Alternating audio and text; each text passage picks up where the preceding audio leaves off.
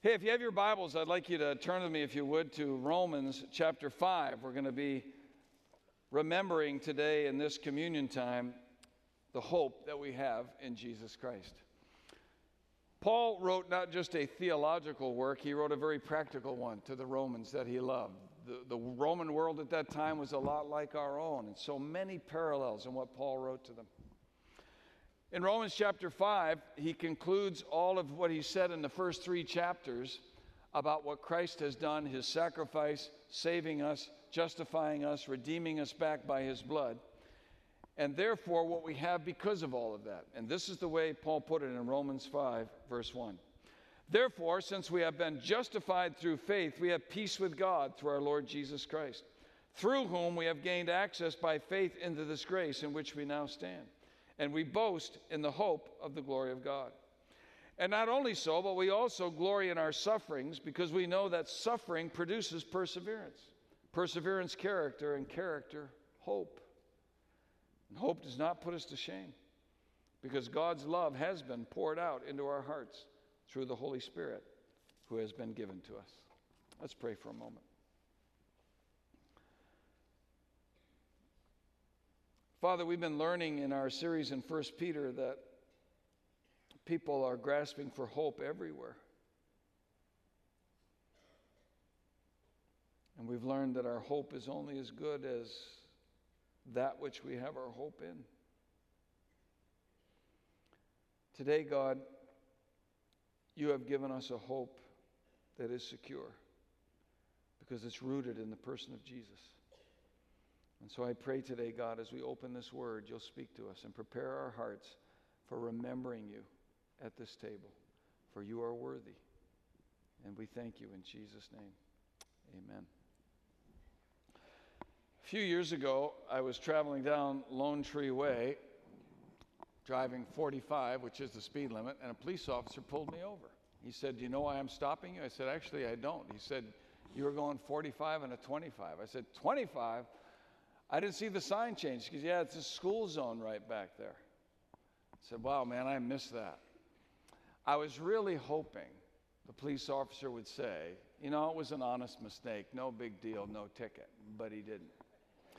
When I went to traffic court, I was hoping the judge would say, "No big deal. It was just a mistake." But he didn't. You see, I had hoped for a number of things through that whole process. But none of those hopes were realized. It's a lot like our hopes today, isn't it? We hope for many things, but they go unfulfilled. Because many times what we're holding on to is not really a hope. It's a wish or a dream. And we've been learning in 1 Peter that a hope is very different than that. As we've been learning, a hope is to have a desire for something and a degree of certainty that that desire will actually be fulfilled. Our hope is only as secure as what we put our hope in. And communion reminds us that our hope for forgiveness and heaven and eternal life is very secure because our hope is rooted in the person and sacrifice of Jesus Christ. Communion is our reminder of the death of Jesus and all that it means for us who believe. This meal is a memorial. "This do," Jesus said, "as often as you eat it in remembrance of me." We've shared many times at communion that eating this meal will not make you a Christian. This isn't what gets your sins forgiven. This won't earn you any grace or get you into heaven. The only way to be saved from what sin has done is by faith accepting the sacrifice of Jesus on the cross as sufficient payment for our sins. That when he died, our sins were paid for. He was buried in a tomb. He rose again 3 days later. He conquered sin, death, and the grave for us, and he's alive. And he's offering hope, forgiveness, and eternal life to all who will believe and receive him. For by grace we are saved through faith. Eating this meal will not do that for you. But eating this meal, as Jesus intended, reminds us of the hope that we have in Jesus Christ. Communion reminds us that our hope is secure because our hope is in Christ. What is that hope that we have? Well, Paul told the Romans it's a hope that we have peace with God, we will share in the glory of God, and that we have been given the love of God. Communion reminds us that we have hope in our peace with God. In Romans 5, he said in verse 1, "Therefore, since we have been justified through faith, we have peace with God through our Lord Jesus Christ, through whom we have gained access by faith into this grace in which we now stand. Peace with God. My wife Carla and I rarely disagree. And I've learned over the years, I just do exactly what she tells me, and it works. Never have any arguments. I see that hand over there, yes. Once in a while, though, we do have a disagreement. And I'll tell you, whenever that happens, I feel very unsettled inside. In fact, nothing seems to go right when I know something isn't right between us. I've got to get that thing discussed, talked through, and fixed. Because when you love somebody, you can't feel peace when you know things aren't right between you. And what's true in our earthly relationships is even more so in our ultimate relationship. Because there can be no peace until there has been peace with God. Peace with God is our greatest need. Paul said, therefore, because of the sacrifice of Jesus, since we have been justified through faith, we have peace with God through our Lord Jesus Christ. Mankind is naturally at war with God, and I know we don't like to think of it in those terms. But the Bible is very clear in its description of what sin has done to alienate us from God. In fact, some of the words the Bible uses are, you are alienated from God, you are separated from God. By nature, you are objects of wrath. In verse 10 of Romans 5, he said you are God's enemies. Now, these are strong words. We must not forget that God loves us, but he can't have a relationship with us. There will be no peace between God and man as long as sin remains. And all of us have sinned and fall short of his glory, all of us. So God moved to pay for sin, removing the barrier and making peace possible.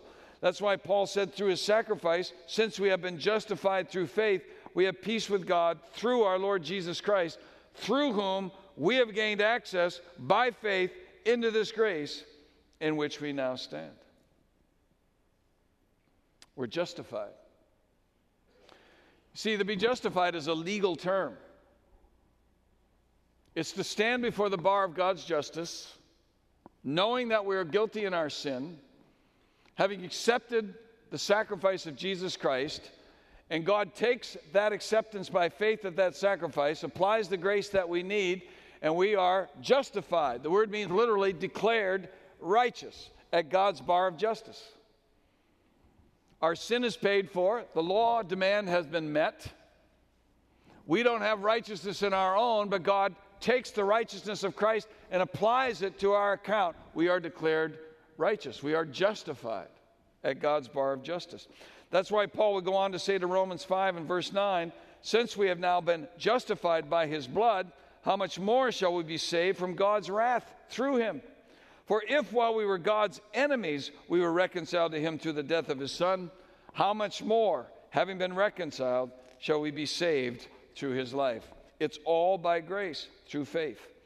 That's what the hope of every believer is every day, if you are living in the grace of Jesus Christ. People, I don't wonder if things are okay between God and me anymore. There was a time in my life when I didn't even know God. I would use his name, but it wasn't complimentary. I sinned against God every day, and I didn't even know I was. And if you'd have asked me, I'd have told you I was going to heaven because I thought I was a good man, but I wasn't. I was a sinner, and I was separated from God. And I still sin. Thankfully, by God's grace, I sin less than I used to, but I will not be sinless until I'm in the presence of Christ and be like him. I still sin, and I hate it. I confess it, and by God's grace, he helps me to get stronger, so in those areas I don't repeat all the time. But even now when I sin, I have no doubts that I'm still at peace with God. Because you see, he paid for me He paid the price for me. He declared me righteous in his sight, and I'm his child. So my sins are not going to destroy that peace anymore. I have a relationship with God through faith in Jesus Christ. And that's my hope. And that's the hope of every believer who has come to trust Christ as their Savior. We're at peace with God. And not only the hope of peace, but communion reminds us that we have the hope of the glory of God. I love this part. It says in verse 2, and we boast in the hope of the glory of God. And not only so, but we also glory in our sufferings, because we know that suffering produces perseverance, perseverance, character, and character, hope. When I was a boy growing up in rural New England, my childhood hero was Carl Yastrzemski. Anybody recognize that name? You are exposing your age. Carl Yastrzemski was the left fielder, eventual first baseman in the 60s and early 70s for the Boston Red Sox. He was my childhood hero. I wanted to be just like him. He batted left, so I batted left. He threw right, so I threw right.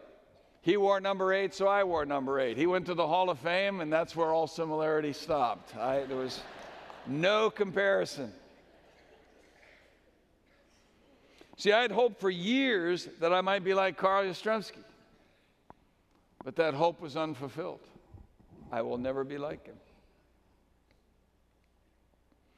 When I was 25, I met Jesus for the first time. And I wanted to be like him.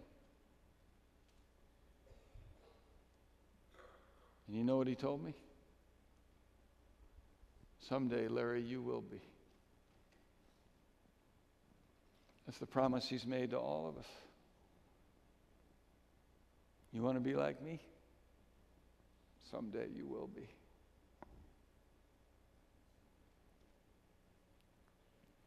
When the Apostle John learned this great truth, he was overcome. I don't know if I can read with the excitement the way this is written in the Greek language, but 1 John 3, verse 1, John wrote this. See what great love the Father has lavished on us, that we should be called children of God. And that is what we are. The reason the world does not know us is that it did not know him. Dear friends, now we are children of God, and what we will be has not yet been made known. But we know that when Christ appears, we shall be like him, for we shall see him as he is. All who have this hope in him purify themselves, just as he is pure. Communion reminds us that Jesus died for more than getting us a ticket to heaven. Jesus died that we may have the hope of sharing in his glory and being like him. That's why Paul said, and we boast in the hope of the glory of God, verse 2. Not only so, but we also glory in our sufferings, because we know that suffering produces perseverance, perseverance, character, and character, hope. We're not only going to share in his heaven forever, we're going to share in his glory forever. We're going to be like him, and we're going to live with him, unending. Paul told the Romans that's why we have to go through suffering and trials. There's a purpose in what we go through. The Bible says that even Jesus learned human obedience in the things he suffered. God in human flesh learned what it was like to live out his humanity. He learned what it was to be fully human and to experience that in the things that he suffered. He was made like us in every way, but was without sin, so that one day he might give his life and we could be like him. It's amazing. And God uses suffering and trials to perfect us and build into us perseverance, character, and hope, because we're being made into his image. That's why Paul said, and we boast in the hope of the glory of God. Not only so, but we also glory in our sufferings, because we know that suffering produces perseverance, perseverance, character, and character, hope. It's the same thing Paul would later write in Romans 8. In verse 28, and we know that in all things God works for the good of those who love him, who have been called according to his purpose. What is that purpose? Look at, for those God foreknew, he also predestined to be conformed to the image of his Son, that he might be the firstborn among many brothers and sisters. Those he predestined, he also called. Those he called, he also justified. Those he justified, he also glorified. People, that's not a mistake. It's written in the past tense because it's a done deal. We have been called, we have been justified, we have been glorified. Now, you and I are just living out the process by which that future glory of being like Christ is going to be revealed in us. And when we are like him and that hope is fulfilled, it'll make anything we've endured here not even worth remembering. Paul said, Romans 8, verse 16, the Spirit himself testifies with our spirit that we are God's children. Now, if we are children, then we are heirs, heirs of God and co-heirs with Christ, if indeed we share in his sufferings, in order that we may also share in his glory. I consider that our present sufferings are not worth comparing with the glory that will be revealed in us. If you have that hope in Christ, you will not be disappointed. You will see him as he is, and you'll be like him forever. That's our hope. And not only hope of the peace with God and hope in the glory of God, but communion reminds us of our hope in the love of God. Look at verse 5. And hope does not put us to shame, because God's love has been poured out into our hearts through the Holy Spirit who's been given to us.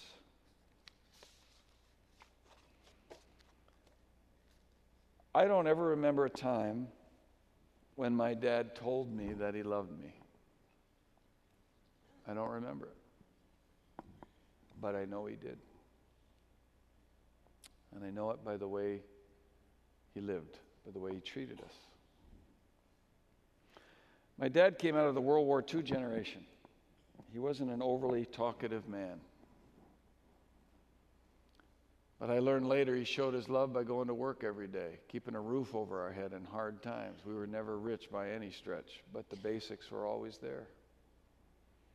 He made sure food was on the table. We had shoes to wear to school. He showed how much he loved by what he did. I've never heard God audibly tell me he loves me. And most likely you haven't either. I've read in his word that he does. And I know he does because of what he's done.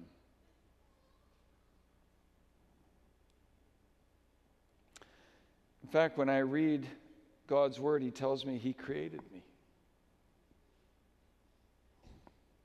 He sustains me. Life and breath and everything else. And when I was lost in sin, he gave his Son to die for me so he could save me. See, communion reminds me and all of us of the hope that we have in the love of God as demonstrated in the sacrifice of Jesus. The Apostle Paul reminded the Romans of the hope we have in God's demonstrated love. Remember in verse 5, and hope does not put us to shame because God's love has been poured out into our hearts through the Holy Spirit who has been given to us. He went on to say in verse 6, you see, at just the right time when we were still powerless, Christ died for the ungodly. Very rarely will anyone die for a righteous person, though for a good person someone might possibly dare to die. But God demonstrates his own love for us in this. While we were still sinners, Christ died for us. Jesus didn't go to the cross because I loved him. He didn't go to the cross because I was a good guy or living it out or honoring his name. In fact, when I was most in rebellion against him, he demonstrated his love by saving me. There's almost nobody, Paul said, who will ever do that for anybody. Die for your enemies. Die for those who revile your name. Die for those who are fighting against you. God's love does that, though. While I was still in the midst of sin and rebellion against him, he died for me. Paul said this kind of love, it's poured out into your heart through the Holy Spirit that's given to us. People, when you receive Christ, when you believe and receive Christ in your life, the fullness of God comes to live in you in the person of his Holy Spirit. God is love. And the fullness of God's love is poured out in you every day through the love of Christ, through the love of the Holy Spirit. We can live every day knowing this love and having it confirmed by God's Word and the Spirit of God, who reminds us of God's love, and the cross where we see it demonstrated. And we have the hope that nothing will ever separate us from that love. You remember what Paul wrote in Romans 8, verse 31? What then shall we say in response to these things? If God is for us, who can be against us? He who did not spare his own son, but gave him up for us all, how will he not also, along with him, graciously give us all things? Who will bring any charge against those whom God has chosen? It's God who justifies. Who then is the one who condemns? No one. Christ Jesus, who died, more than that, who was raised to life, is at the right hand of God, is also interceding for us. I mentioned earlier today that we were at a meal last night, and we were sitting around the table, and we were talking about how in the world can God pray for 7 billion people in the world? How can he hear the prayers of 7 billion people, know their thoughts? How can he have communication with that many people? And I said, when you have infinite mind, you can pray for and receive prayers from 7 billion people as though it was one person. God's infinite mind allows him to be praying and interceding for every single one of us who have trusted him. You imagine that. You're not going through a moment in any day when Christ isn't aware and interceding for you. Amazing. Who shall separate us from the love of Christ? Shall trouble or hardship or persecution or famine or nakedness or danger or sword? It's written, for your sake we face death all day long. We're considered as sheep to be slaughtered. Paul is saying, look, we go through hard times. Some of us are dying. Some of us are persecuted. Yes, we get hungry. Yes, we have sacrificed much and gone through the ringer. Does that mean we're separated from God's love? No. In all these things we're more than conquerors through him who loved us. For I'm convinced that neither death nor life, neither angels nor demons, neither the present nor the future, nor any powers, neither height nor depth nor anything else in all creation will be able to separate us from the love of God that's in Christ Jesus. Christ Jesus our Lord. You have a hope like that? Paul said in verse 5, and hope does not put us to shame because God's love has been poured out into our hearts through the Holy Spirit who has been given to us. That word shame is the word for regret or fear of being ashamed. Paul said, if you put your hope in the love of God, you'll never have to fear that your hope was misplaced. You'll never regret putting your hope and faith in the love of God as was demonstrated at the cross. When I went into traffic court some years ago with that ticket, I had a hope, but I had no confidence. See, I didn't know the judge. He didn't know me. I was the lawbreaker. He was the judge. By law, I was guilty. By law, he had to adjudicate that. He could have paid my fine. He could have just slammed his hammer down and said, I find you innocent, you're set free, and the law demands would have been met. But he didn't do any of those things because I was guilty. And he had no reason than to make me pay the penalty.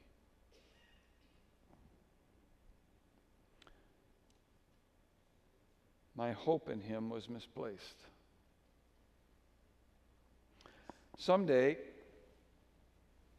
I'm going to stand before the bar of ultimate justice. And I'm going to face the ultimate judge. And by the way, so are you. And I can hardly wait. Because you see, I know this judge. He's my Father. And I don't worry about what's going to happen that day because I'm at peace with him.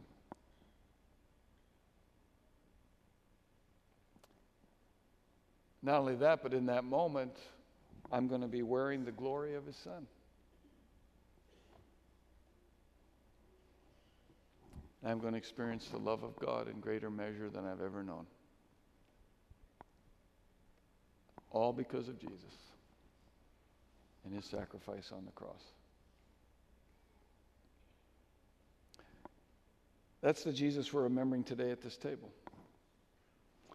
The one who said, "This bread is my body, and this cup is my blood. It is given for you." And therefore he said, as often as you eat this, remember me, the one who is your hope. Father, the world today is grasping for hope, and everything they try fails until they come to you. Thank you for being a God